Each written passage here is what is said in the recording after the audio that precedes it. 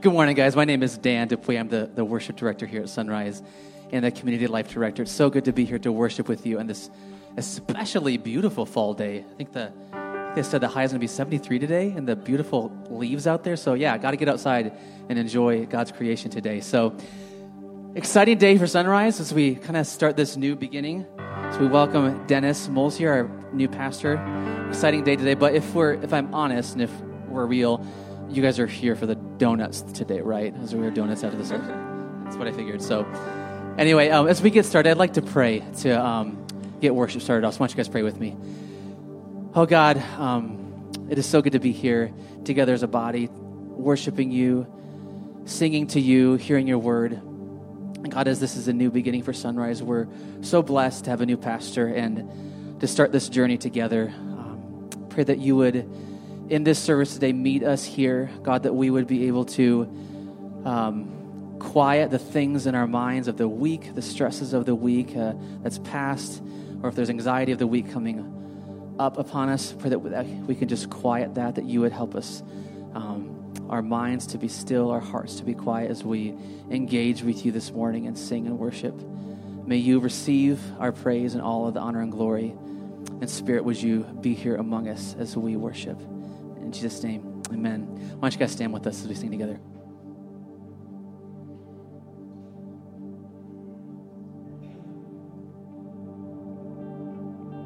I won't forget the wonder of how you brought deliverance, the exodus of my heart.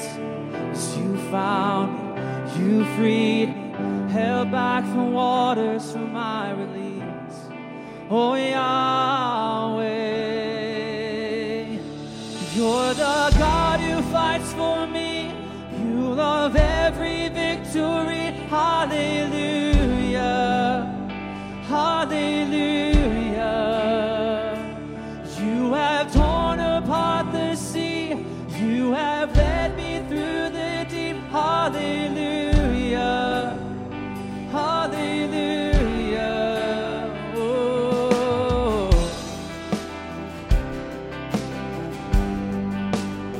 The cloud by day is a sign that you are with me. The fire by night is the guiding light to my feet. You found me, you freed me, held back from waters for my release. Oh, Yahweh, you're the God who fights for me, Lord of every victory. Hallelujah,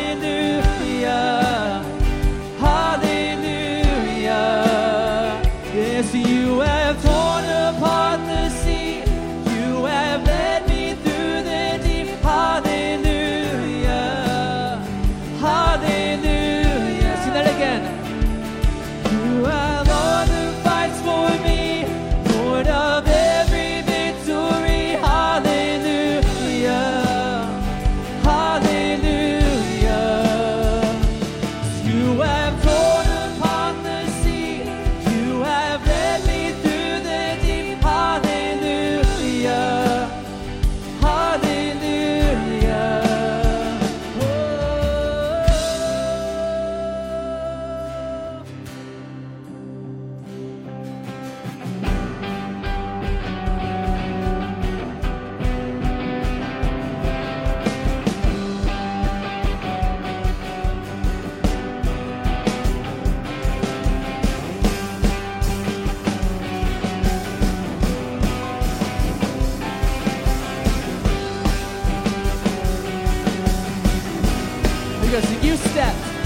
Because you stepped into my Egypt. You took me by the hand. You marched me out in freedom into the promised land. Now I will not forget you, God. I'll sing of all you've done. Death is swallowed up forever by the fury of your love. You stepped into my Egypt. You took me by the hand. You marched me out in freedom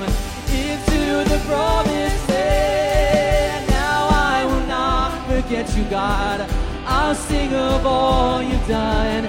Death is swallowed up forever by the fury of your love. 'Cause you're the God who fights for me, Lord of every victory. Hallelujah, hallelujah. You have torn apart the sea, Lord of every victory. Hallelujah, hallelujah. Sing it out.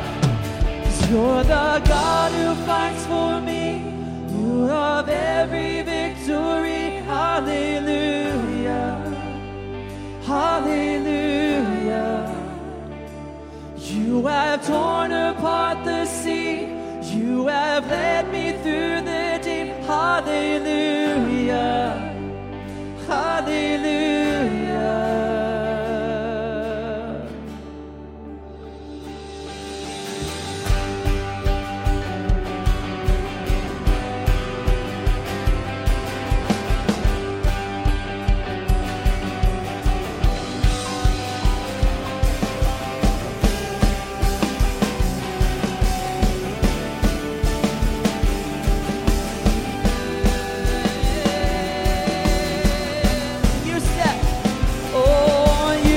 Into my Egypt, you took me by the hand. You marched me out in freedom into the promised land. Now I will not forget you, God. I'll sing of all you've done. Death is swallowed up forever by the fury of your love.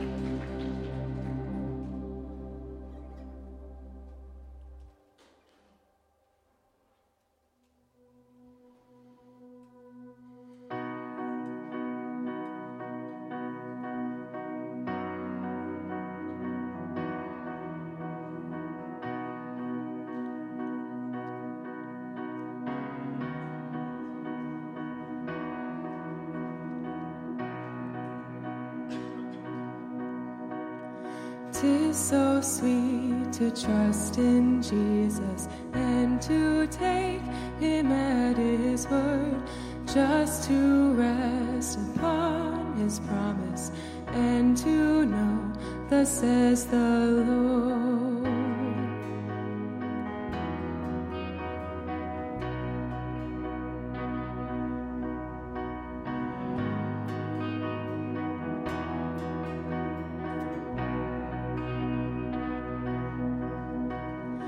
Jesus, Jesus, how I trust him, how I've proved him o'er and o'er.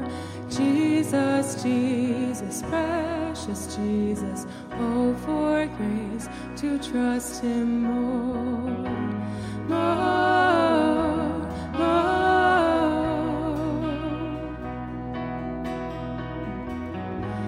more.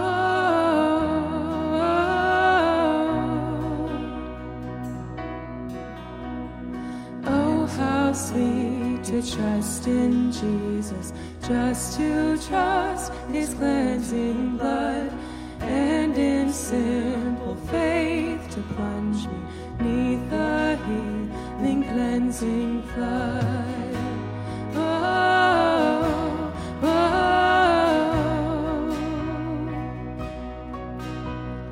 Jesus, Jesus, how I trust him, how I him o'er and o'er.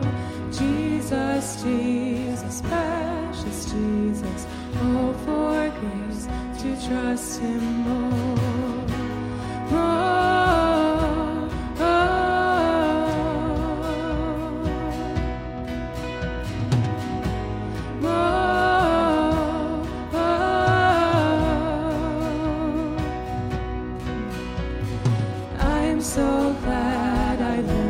to trust you, precious Jesus, Savior, friend. And I know that thou art with me, will be with me till the end. Oh,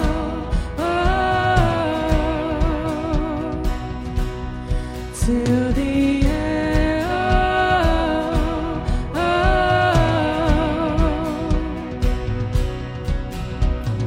Jesus, Jesus, how I trust him, how I've proved him more and more. Jesus, Jesus, precious Jesus, all for grace to trust him more. Jesus, Jesus, how I trust him, how I've proved him more and more. Jesus, Jesus, precious Jesus, all for grace to trust him more.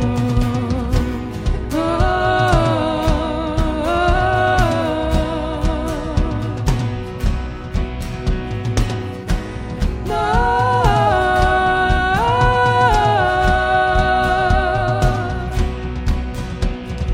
Jesus, Jesus, how I trust you.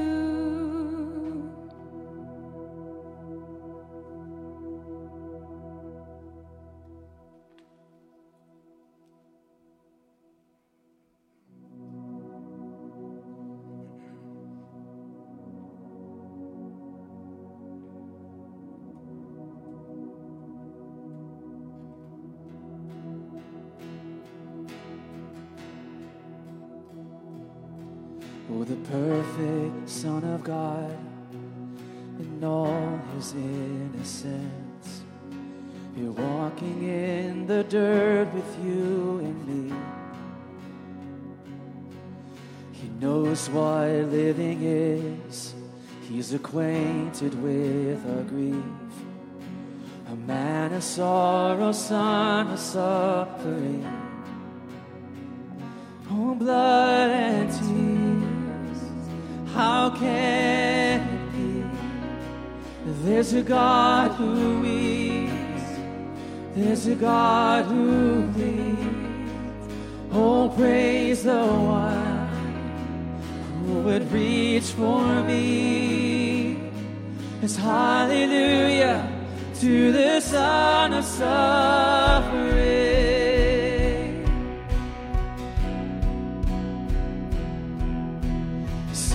Imagine you a distant and removed, but you chased us down in merciful pursuit. The sinner you were grace, and the broken you embraced. And in the end, the proof is in your wounds. Yes, in the end, the proof is in your wounds. Oh, blood and tears, how can it be? There's a God who weeps, there's a God who bleeds. Oh, praise the one who would reach for me. Yes, hallelujah to the Son of suffering.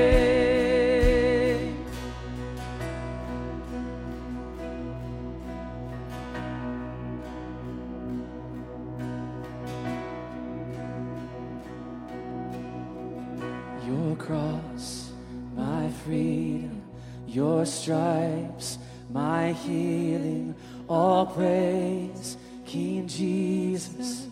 Glory to God in heaven. Your blood is still speaking, your love is still reaching. All praise, King Jesus. Glory to God in heaven. Your cross is my freedom, your stripes are my healing. All praise, King Jesus.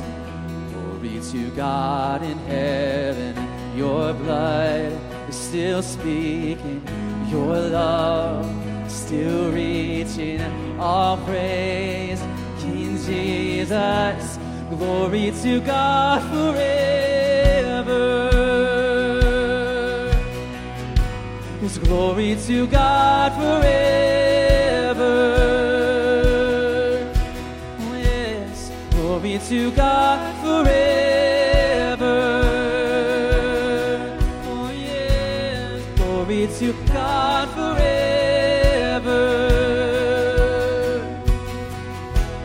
Glory to God forever.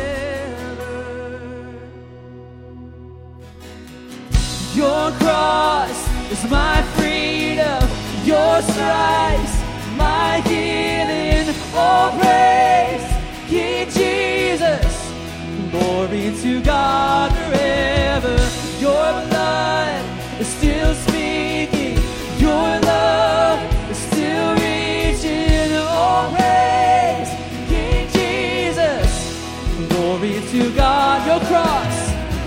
Your cross is my freedom, your love, my healing, all praise, King Jesus. Glory to God forever. Your blood is still speaking, your love is still reaching, all praise, King Jesus. Glory to God forever.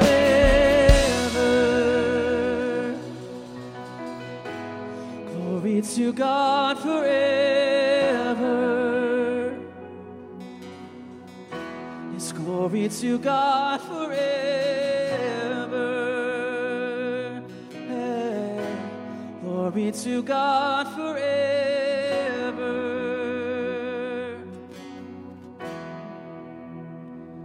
Oh, blood and tears, how can it be? There's a God who weeps, there's a God who bleeds.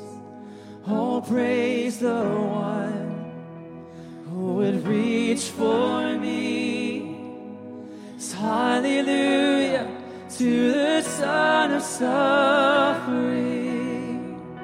It's hallelujah to the Son of suffering. Yes, hallelujah to the Son of suffering. Oh, hallelujah to the Son of suffering.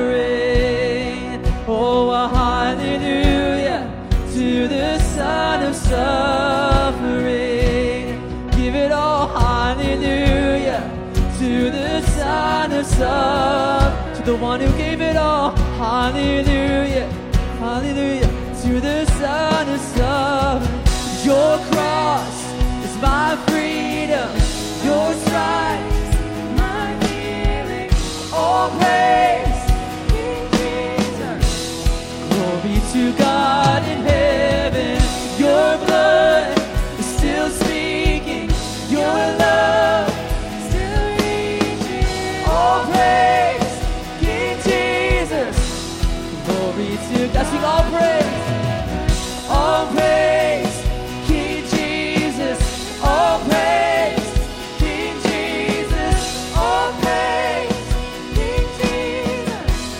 Glory to God forever, all praise, King Jesus, all praise, King Jesus, all praise, King Jesus.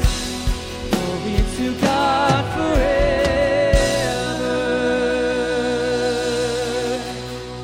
Glory to God forever. Glory to God forever. Yes, God. God, we join in heaven's chorus today, singing glory to God forever. You are worthy to receive all honor and glory and praise to you alone. Thank you, Jesus, for your sacrifice, for the love you poured out for each one of us. That kind of love that we will never understand until we meet you face to face.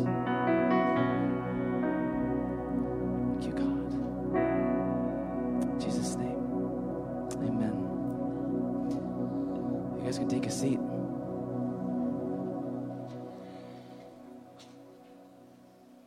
Well, it has been a good day so far already, but I want to just welcome you once again, especially welcome to our guests who may be worshiping with us online today. There will be some links that we'll drop in the comment section for you guys to click on, and all the announcements that I'm about to talk about will be in there. And for you guys here in the sanctuary with us, there are QR codes in the back of the chairs in front of you. You guys can scan that with your phone. That'll bring you right to our announcement page. And if you are visiting with us, or if you are a guest with us for the first time today, I want to say a special welcome to you guys. That QR code as well will bring you to the top banner on our announcement page that has a welcome for you guys. If you click on that, it'll bring you to just a couple questions that we'd like to ask you guys just about your time here today. And if you would fill that out, but also meet us at the Connect table at the end of the service. We have a pretty cool gift to give you guys. So make sure you make your way back there, and we'll help answer any questions you may have about Sunrise. So on to those announcements I was talking about. So first of all, we have a Thanksgiving food drive starting today. You may have noticed an extra table in the lobby with some bags on it. We're joining with Love Your Neighbor, our local mission partner. This food drive will provide Thanksgiving meals for undersourced families in Hudsonville, Jenison, and Granville. So grab one of those shopping bags. There is a list attached to each one of those. Just, I think, 7 or 8 or 9 items that you can buy at the grocery store. I think Julie said that she went out with Noah and they easily filled a bag for $15. So not a big deal. So please grab that bag on your way out, and we'll be collecting those until November 13. Next, Sunrise students, for those in grades 6 through 12, we have a special event coming up on October 26th, this week, this Wednesday, at Noah Mattice's aunt's house. So students, make sure you throw on your spookiest costumes. There will be some pumpkin carving, lots of candy to enjoy, and fun games. If you are not on Tanner's Sunrise Students email list, email him at tanner@sunrisemen, and you will get all the info about that night and directions to Noah's aunt's house. Lastly, we've had several people ask us about when our next partnership class is, what it means to be a partner. That is going to be on November 13th in a few weeks. So I know we had several families that asked us at the fall kickoff, what does it mean to be a partner? How can I be a partner? We'll be talking at that time after church. We're still nailing down that time, so keep on those announcements, and we'll announce that here soon. But on the 13th, we will be talking about what it means to be a partner, what the history of Sunrise is. You'll get to have a conversation with Dennis about his past as well, and you'll get to meet the staff. Going to that meeting does not force you to become a partner right then. It just is that first step in that process. So join us on the 13th if you're interested in what that looks like. That's all the announcements today. So if you forgot half of them, just scan that QR code. It's all there for you guys. We're going to take the next few minutes to stand up, greet one another. If it's been a minute since you guys seen some people across the aisles, say hi to them. Grab some coffee if you like. And also, this is our time for the little ones to head back to the lobby to meet Mrs. Julie and go to your special time. Let's talk. If you could make your way back to your seats. So my name is Dennis, and I'm your pastor.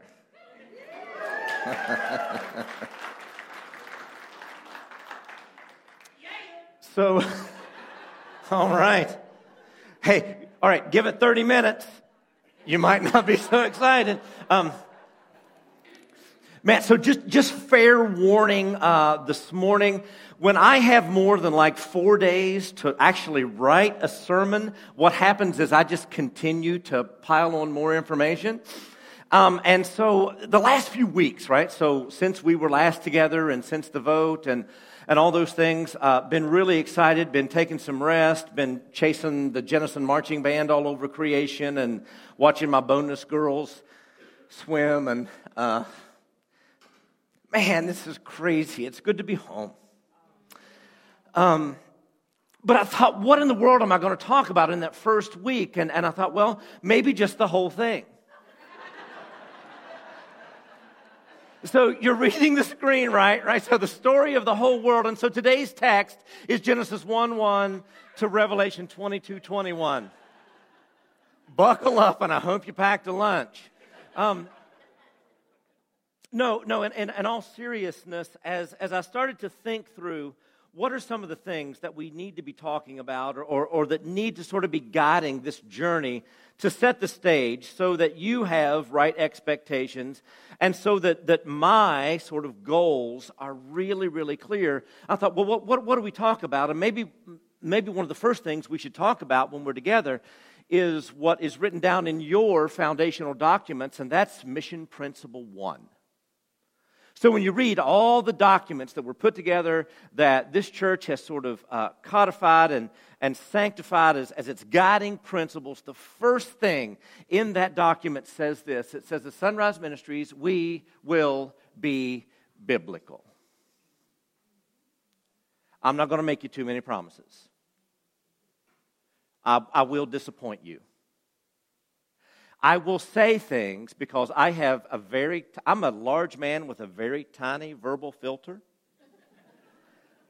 I will say things that you'll be like, I don't know if that's right, or that's a little bit offensive to me. Right? I will disappoint you, but here's one promise that I will make to the best of my ability with every ounce of energy and passion that I have, is that as long as I'm here and we're here together, we will attempt to be biblical.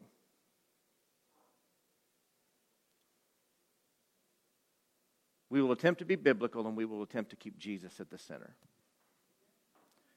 Those are the two things. The two things that kind of drive everything that I do. And here's the crazy thing, you guys, is that I don't think that you can be biblical without keeping Jesus at the center. Quite often what we see is we see people that say, we're going to be biblical, and what they do is they take the Bible and they don't use it as a measuring stick or a plumb line, which is actually what the word canon means. They use it as a club to beat people over the head with. Can I get an amen? They superimpose what they actually believe the Bible says on top of the Bible for the sake of managing your behavior and my behavior. Can I get an amen? Right?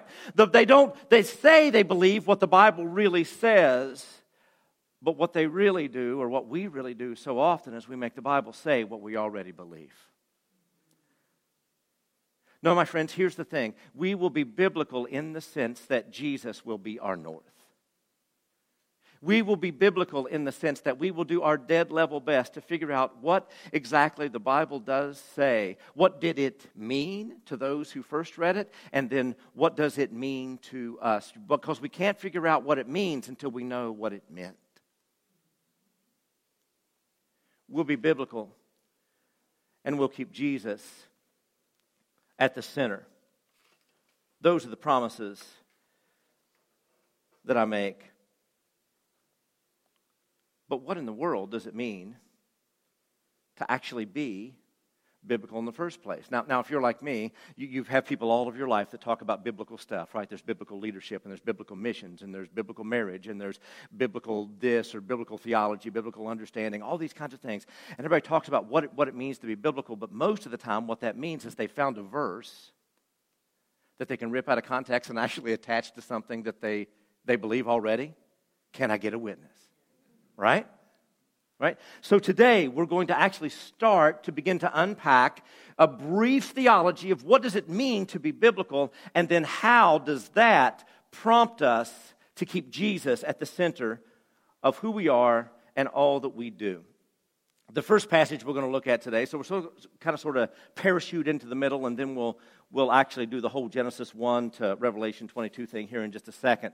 But the first passage today comes out of 2 Timothy chapter 3, verses 16 and 17, where the Apostle Paul is writing to his young apprentice Timothy, who he has sent to the church of Ephesus in order to put things right. The church of Ephesus is, well, to put it kindly, is a mess. And Paul has sent Timothy there to situate some things, to appoint elders, to make sure that the leadership structure is right, to set parameters for worship. And as he is sort of in the midst of this conversation, sort of closing down this conversation, he urges Timothy to do a few things, to do the work that a minister does. And in this, he makes this statement. He says, Timothy, all Scripture is God-breathed. Hold on to that. We'll be back to it in a second. And is useful for teaching, rebuking, correcting, and training in righteousness, so that the servant of God may be thoroughly equipped for every good work. Being biblical means that we understand that the Bible, yes, it is an ancient document. Yes, it is a complex document. Yes, there were human authors. Yes, it was delivered into cultural context that we must be aware of. But the Bible, at its foundation, is God's message to humanity. That it is, according to the Apostle Paul, God-breathed. A Greek term that he actually sort of invented for this particular statement. It's a term that appears nowhere else in the New Testament. Theopnestos is the Greek term. And he says that because of this God-breathedness of the Scripture, that it's good for all kinds of things. It's good for instructing us when we're ignorant. It's good for correcting us when we're wrong. It's good for rebuking us when we're in disobedience. And it's good for training us to walk in the way of Jesus. And it's all of these things because it is God-breathed. Now here, I want us to understand is that the Apostle Paul is making a theological assertion here, and he's actually rooting it in a reality that was known to all of the Jewish folks that he was actually writing this to, right? Timothy, who had been trained in the Scriptures, right? He would have known exactly what Paul was making the connection to, because this isn't the first time that we've heard in the Scriptures that God breathes into something and it becomes alive. You see, I think the Apostle Paul is making a clear theological connection back to Genesis 1 during the creation of all things. And in this sense, when he's saying that the Scripture is God-breathed and is useful, I think this is what he's doing. He is saying, Timothy, the Scriptures are as distinct from other pieces of literature. It is a piece of literature, but the Scriptures are as distinct from other pieces of literature as humans are from other animals. Because, my friend, what is it that sets humans apart? It's the fact that we have a nervous system or a brain or a circulatory system. Is it any of those things? Not necessarily. But there is something specifically entrusted to humans, the Imago Dei, that has awakened us. And we carry the image of God. All Scripture is God-breathed. So what makes something biblical? Well, I think that there are three things. So there are 3 points that I'm going to make this morning. Not because I'm a 3-point preacher, but because that was honestly all I could come up with. No, I think there are 3 things that are important for us to consider this morning. So I'm going to give you 3 things, and I'm going to tell you a story. To say that something is biblical, there are 3 things that must take place. If we are going to have a biblical theology or a biblical church, or if we are going to make biblical decisions, the first thing that we have to do and we have to understand is that something can't be biblical unless the text is handled correctly. Unless we understand that this ancient gift that we have been given, the Scriptures, they're there not so that we can worship them, but they're a gift that's meant to show us the love of the giver. So we must handle them literarily. We must read them the way they're supposed to be read. And we'll talk about that a little bit later on in weeks to come. We must understand that they were delivered into a historical and a cultural context, that the worlds that surrounded them crafted them in such a way. In God's infinite wisdom, He spoke to Moses in Moses' day and in Moses' way. And He spoke to David in David's day and in David's way. And because of the inspiration of the Spirit, because of the God-breathedness of the Spirit, if we will handle the Scriptures the way they're supposed to be handled, reading case law as case law, reading prophecy as prophecy, reading poems as poem, reading stories as stories, if we will understand their historical context, not only does He have things to say to them back then, He has things to say to us as well. But 2 more important things that often we don't think about. The third thing, and this is what we're going to be talking a little bit more about at the end of today's message, is that we must understand the Scriptures narratively. We must understand that the Bible is more than anything else. It is a story. that's meant to tell us the love of the Father for His wayward, fallen creation. And we must understand them practically. Can I say this out loud? Actually, I'm not even asking permission. I'm going to tell you. I'm going to say this out loud. If a passage doesn't work in the real world, it doesn't work. If your theology, if what you believe about a particular passage of Scripture doesn't work in the real world, it doesn't work. We handle the text correctly. The second thing about being biblical is that we strive to get to the deep literal. Now, what I mean by this is that we discover what the text meant before we say what it means. I've got a few pet peeves. And one of those pet peeves, there's several, but one of those pet peeves is when people will say things like, well, this text means to me. Now, that's super important, right?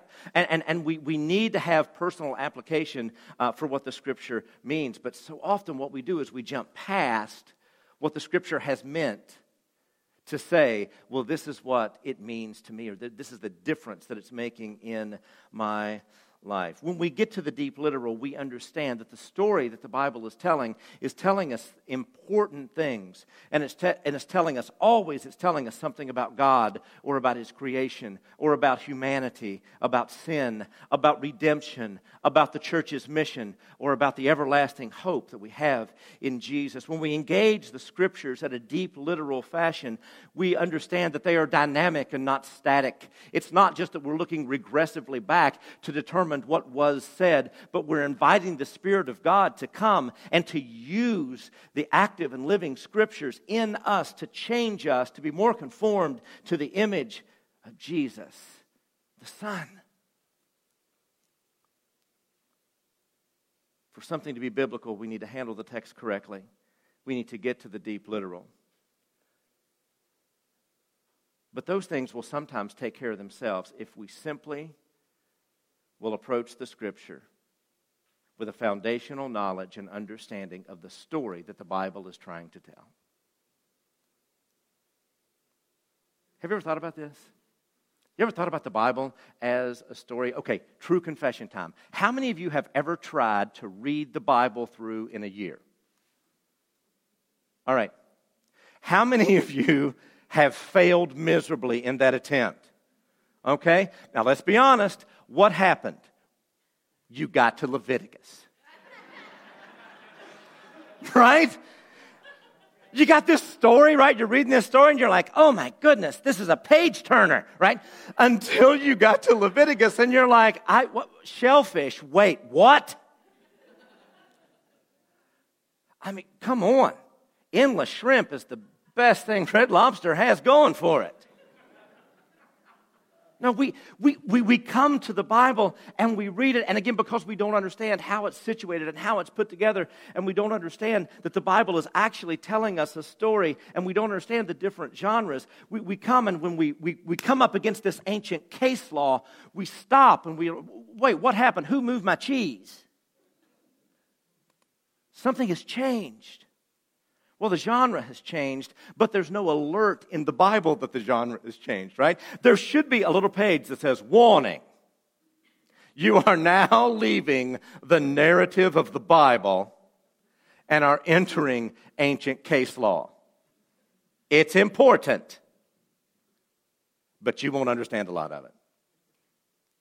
No, see, to understand the Scriptures, right, for us to be biblical, we need to actually start our conversations. We need to start our investigation exactly in the same place that the Apostle Paul started his admonition to Timothy.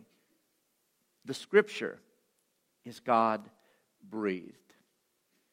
See, what does Paul do? He starts the story not in the middle. He starts the story when he's talking about the high value that Timothy needs to place on the Scriptures, not with Timothy, not with Ephesus, but he talks about the beginning of the story. He takes him back with this theological anchor and reminds Timothy that the first movement of this story is creation. You see, the Bible is a story that can be told with 6 words. 6 words can tell the entire story of the Bible. Can communicate the story of God's creative genius and love, can talk about humanity's sin and desertion, can articulate the story of God's pursuit and relentless grace, can show for us and expose the story of incarnation, resurrection, and reconciliation through Christ, that can communicate the story of the mission and the purpose of the church, and can communicate and outline the blessed hope and life and fulfillment that comes when you and I embrace the resurrection power found only in Jesus. What story is the Bible telling? Word number 1 is creation. In the beginning, God created the heavens and the earth, and now the earth was formless and empty, and darkness was over the surface of the deep, and the Spirit of God was hovering over the waters. The story begins as God amongst the community of the Holy Trinity says, let us make man in our image. Let us create. There was a decision not by humanity but by God himself. And Genesis 1 and 2 tells us of a God whose creative genius spoke everything that we see into existence. God spoke, and it was good. And God spoke, and it was good. God is the God that Genesis 1 tells us. God is the God of other gods. There is no Egyptian God in the pantheon. There is no Sumerian deity that is greater than God. It begins not in the place that the other creation myths begin in, with multiple gods fighting amongst themselves, warring and battling and defeating and having created things arise out of the bodies of dead gods, but it begins with the one true God who looked and said and spoke, and it was. Creation ex nihilo, from the God of gods. It tells a story of a God who stooped to make humans. Have you ever thought about this? In the story that the Bible tells, it says that God spoke and it was good, and God spoke and it was, and God spoke and it was, and He created all of these things. But when it came time to make humanity, to make His image bearers, to make those that He would place in that garden to be the stewards of all of creation, God didn't speak. He stooped. That He came down. That He lovingly crafted with His hands Adam and made Eve out of Adam. This is the story that the Bible is telling. And that when He made humans, He breathed into them the breath of life, more than the animals that were around Him, but His image bearers that He placed in a garden that He had made for them, and said and gave them this mandate. I'm making this garden. You see, this is how the world is supposed to be. Everything is at peace. Everything is functioning the way it ought to function. Everything is staying in its lane. And now, Adam and Eve, this is your job. Be fruitful, multiply, fill the earth, subdue it. In essence, what He is saying is that there is peace in the garden here, but there is wild out there. And the job of humans is to take the peace of the garden to the wild of all creation. God spoke and it was. God stooped and He created us, and He gave us this task to make what He had made, to take that out into the wild. But before the story could really even get going, the wild invaded the garden. The serpent came to where Adam and Eve was, and humans, through deceit and decision, decided to take the one thing that God had said, this is mine and mine alone. Friends, that's essentially what sin is. We oftentimes think of sin as, well, we're misbehaving, we're doing the wrong thing. No, we sin when we take those things that God has said, this is mine. When we pretend to be gods in our own world. And after Adam and Eve had sinned, after they had been awakened through the eating of the fruit, we see the clear illustration of what had been broken by the fall. And the scripture says this, he answered, I heard you in the garden, and I was afraid because I was naked. This is Adam talking to the Almighty. And so I hid. And he said, who told you, this is God, who told you you were naked? You have eaten from the tree that I commanded you not to eat from. Disobedience and deception, friends, in the fall had ruptured relationship. Humans became at odds with the God who created them and who loved them and who gave them this garden and who gave them the mandate to take the peace and the reality of the garden out into the wild. They became at odds with each other because as God confronts them, what do we see them doing? She did it.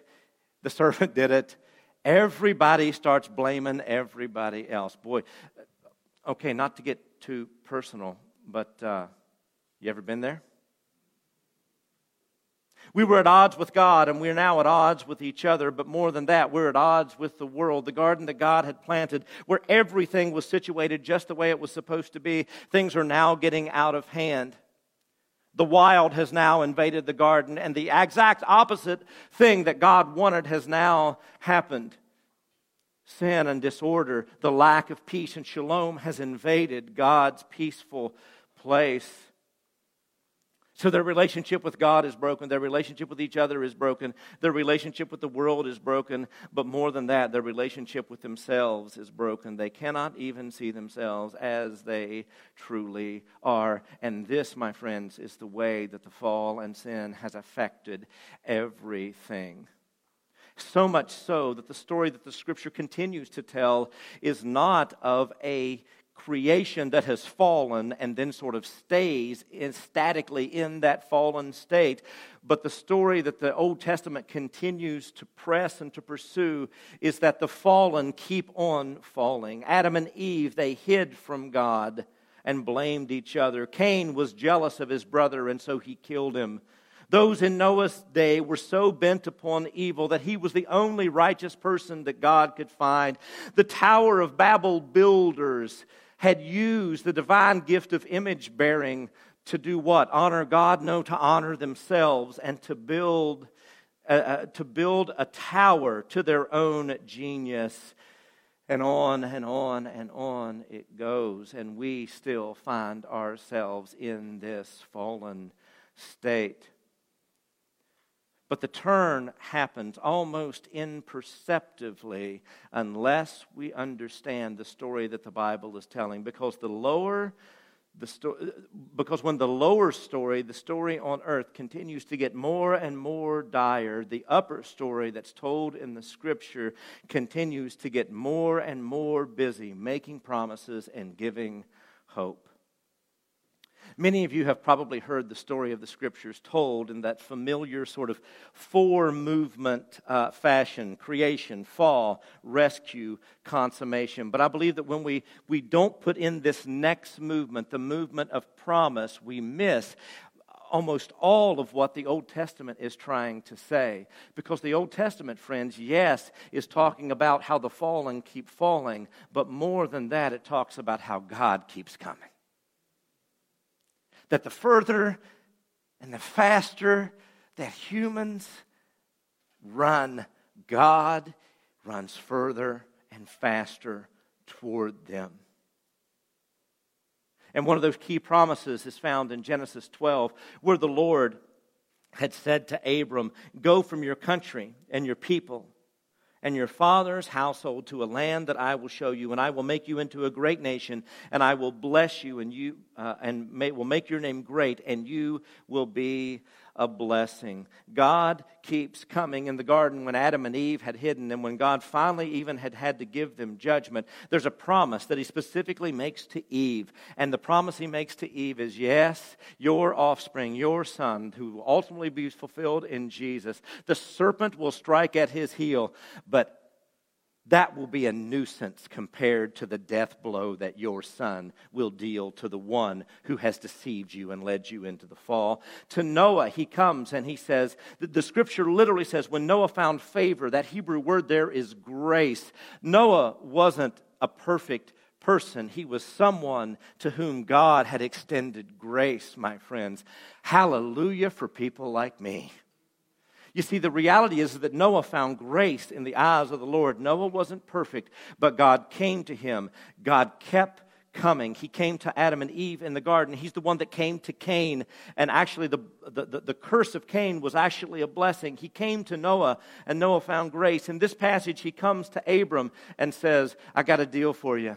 I'm going to make you a great nation, but not for the sake of making your name great, but for the sake of blessing the world through you and making my name great. He met Moses and the children of Israel at Sinai, and he promised to them that they would be his people. He met David and told him that one of his sons would sit on the throne forever. And time again, the further and the faster that human beings ran from God, he kept coming. And eventually, my friends, he chased us down when this little girl was visited by an angel by the name of Gabriel.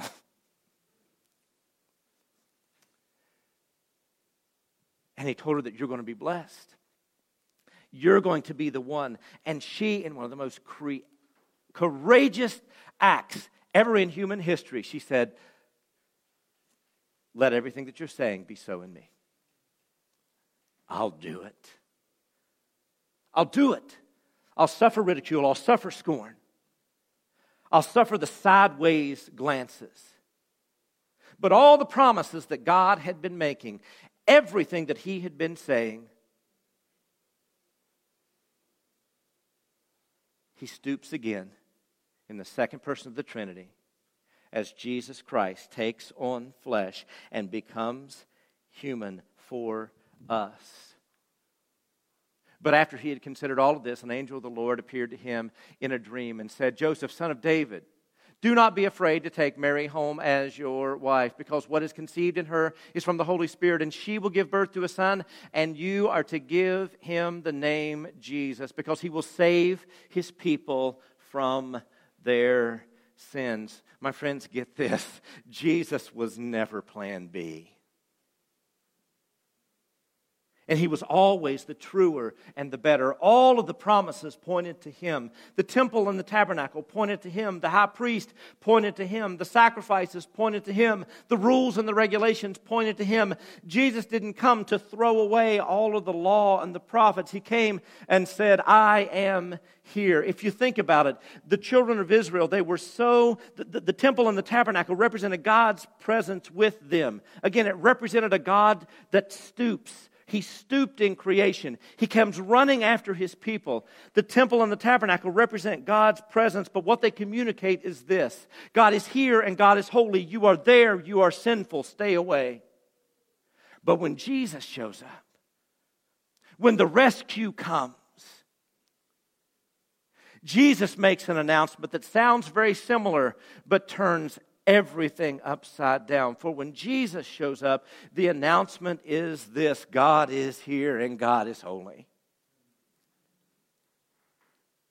And every time he touched a sinner, every time he forgave sins, every time he stood in harm's way for someone who was being judged by the religious elite, every time he touched someone that needed healing, he was reminding us that we live in this fallen state. God is here and God is holy. You are there and you are sinful. But this time it wasn't stay away. It was I am the way. Come to me and find life. You see, God was not contented to allow us to wallow in our sinful state, but he came running, and he showed up through the person of Jesus Christ. Creation, fall, rescue, and now mission. Just as God didn't call Abram for his own sake, he does not call us for ours.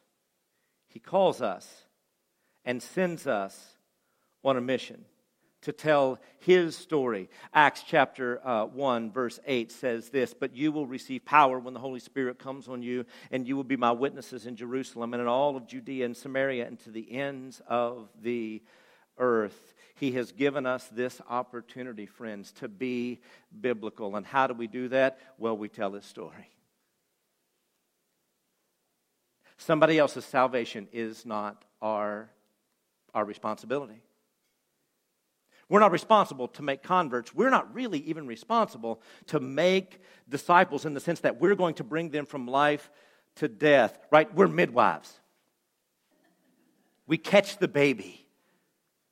You see, every time someone is pregnant, it's through the will. Every time someone is born, it's through the will of someone else. Right?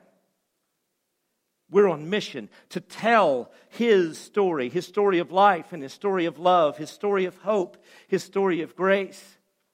And we're here to live His story. Just as God stooped, my friends, I think this is where we in the church have really missed it. God doesn't call us to sit in ivory towers or to separate ourselves from sinners. He calls us to stoop in the dirt, to incarnate the work and the will of the Savior, to hang out with people who need His love and His life. You see, sin is still a reality, and in this world we have trouble. But the message of Jesus isn't that He will keep you from all trouble, but that there's hope in the midst of all of this. You see, we tell this story, and just as those who were communicating the promise, they pointed toward a blessed hope that was ultimately to come in Jesus. We stand with fingers pointed in both directions, and we say, let me tell you about this guy named Jesus and who He is and what He's done. But let me tell you, He's coming back. That all these things, all this trouble, all this sin, that we live in the already not yet of the kingdom, but that one day there is a restoration, there is a consummation that is coming. Friends, when terrible things happen, our human nature is to ask the question of why. And the hard part for people like me who find ourselves in this pastoral space is that oftentimes there isn't an answer for the question of why. But you know what there is an answer for? The question of, is there hope? There's hope. No matter what we face, no matter what hard journey that we're walking through. For John said, then I saw a new heaven and a new earth, for the first heaven and the first earth had passed away, and there was no longer any sea. And I saw the holy city, the new Jerusalem, coming down out of heaven from God, prepared as a bride, beautifully dressed for her husband. And I heard a loud voice from the throne saying, look, God's dwelling place is now among the people, and we will dwell with them, and they will be His people, and God Himself will be their God, and He will wipe every tear from their eyes, and there will be no more death, or mourning, or crying, or pain. The old order of things is passed away. Creation, fall, promise, rescue, mission, consummation. Every passage of the Scripture, my friends, tells at least one part of this story, either directly or by inference. But here's the crazy thing. It's not just the story of the Scriptures. It's the story of the whole world. It's the story that we all live. Golly, it's been about 10 years ago now. This was a prototype that my buddy and Sam and I did when we were both working at Our Daily Bread. And we started with this rough piece of wood, sort of symbolizing the cross and the fact that Jesus would come and hang on the cross for us. And we did this time-lapse video, and what Sam would do is he would record himself drawing all of this, and then I would do the voiceover. It didn't get very far because evidently I don't have a voice for radio. I've got a face for radio, not a voice for radio. Right? But telling this story of the whole world, and this is sort of what we noticed, is that this just isn't, my friends, the story that the Scriptures tell. This is the story that we live, isn't it? Because each and every day of our lives, we live in this already not yet. And there are times like we go out and we go on a color tour and we realize that, man, God's beautiful creation, that there is still His imprints all over the place. But when you're going through seasons like we're walking through right now, we we find ourselves, and many of us are in this space, right, where we find ourselves walking through the valley of the shadow of death, and we're reminded that separation has either happened or it's imminent, and that's because of sin, but that Jesus has come and he has given us hope. In one of the most amazing twists in all of human history, my friends, Jesus writes a better story, and he defeats death not by avoiding it, but by surrendering to it and overcoming it. And that is what we have. Not a story of avoidance, but a story of surrender and overcoming. So as the worship team comes this morning, the invitation, I suppose, today is to be biblical. But not to be biblical in a sense that we look up verses in order to beat other people over the head with them, but to be biblical in the sense that we realize that the Scripture itself is telling a story that we have the opportunity to live each and every day of our lives. To take that invitation, not to be a person who stands far off from those who need God's redemptive love and care, but to be a person who, like the Father, who, like the Son, and who, like the Spirit who lives in each and every one of us, has stooped and descended to be with and among and to redeem his creation. There is not a person under the sound of my voice, folks, that does not find themselves in the same place that Adam and Eve and Cain and Noah and Abram found. We have been, are, or once were far off, but God came running. He came running because just as he loves those saints of old, he loves us. And has given us a task of not running away from the dirty and the sinful and the reproachful, but running toward them with his love and with his grace, so that he might transform them into his image.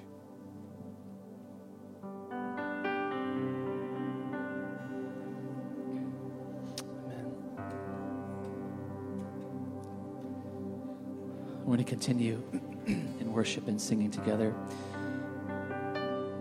And as we do this song, as we sing the song, you may give your tithes and offerings during this time. There's a bucket between the doors in the back.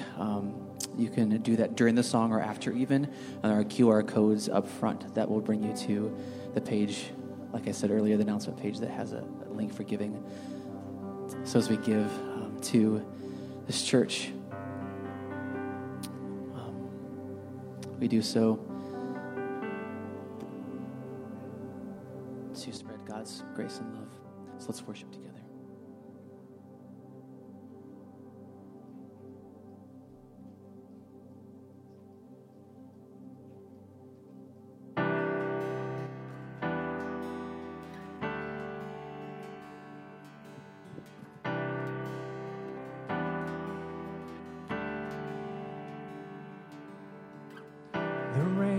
Darkness now has ended in the kingdom of light, in the kingdom of light.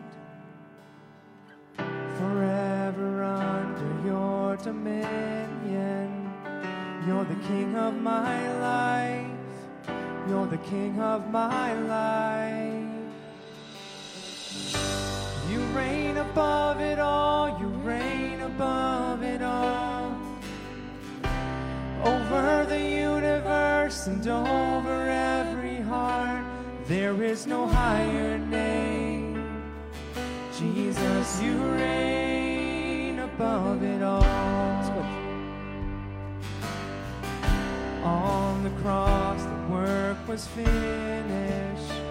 God, you poured out your life just to give us new life.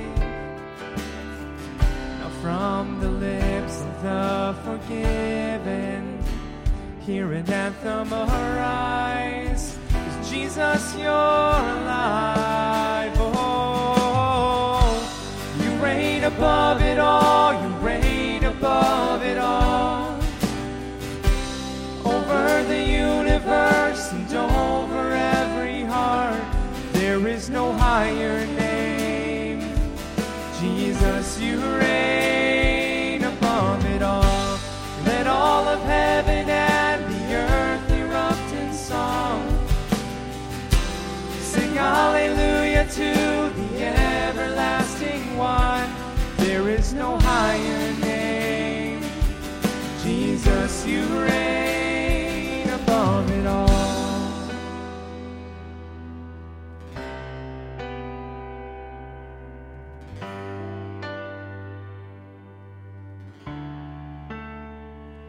You sent the darkness running out of an empty grave, now seated above in glory, enthroned in the highest praise.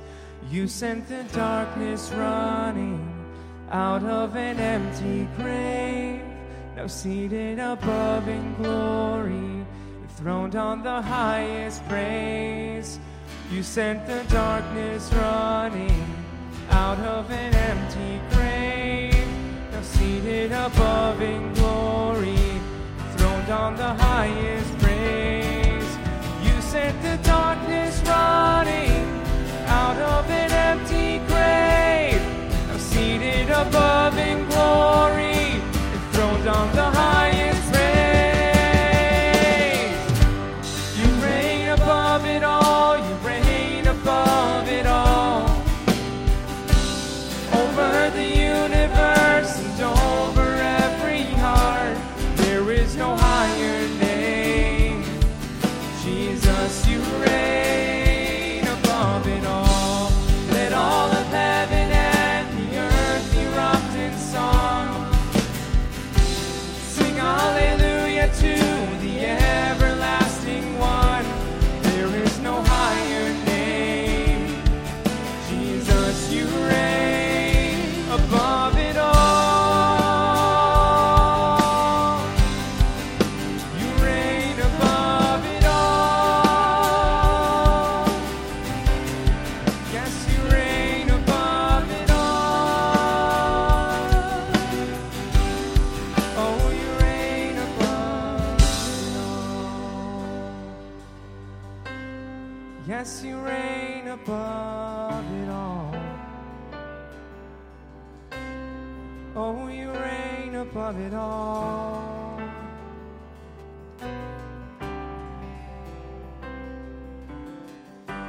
You reign above it all. You reign above it all. Over the universe and over every heart, there is no higher name. Jesus, you reign above it all. Let all of heaven and the earth erupt in song. Sing hallelujah to the everlasting one. There is no higher name. Jesus, you reign above it all.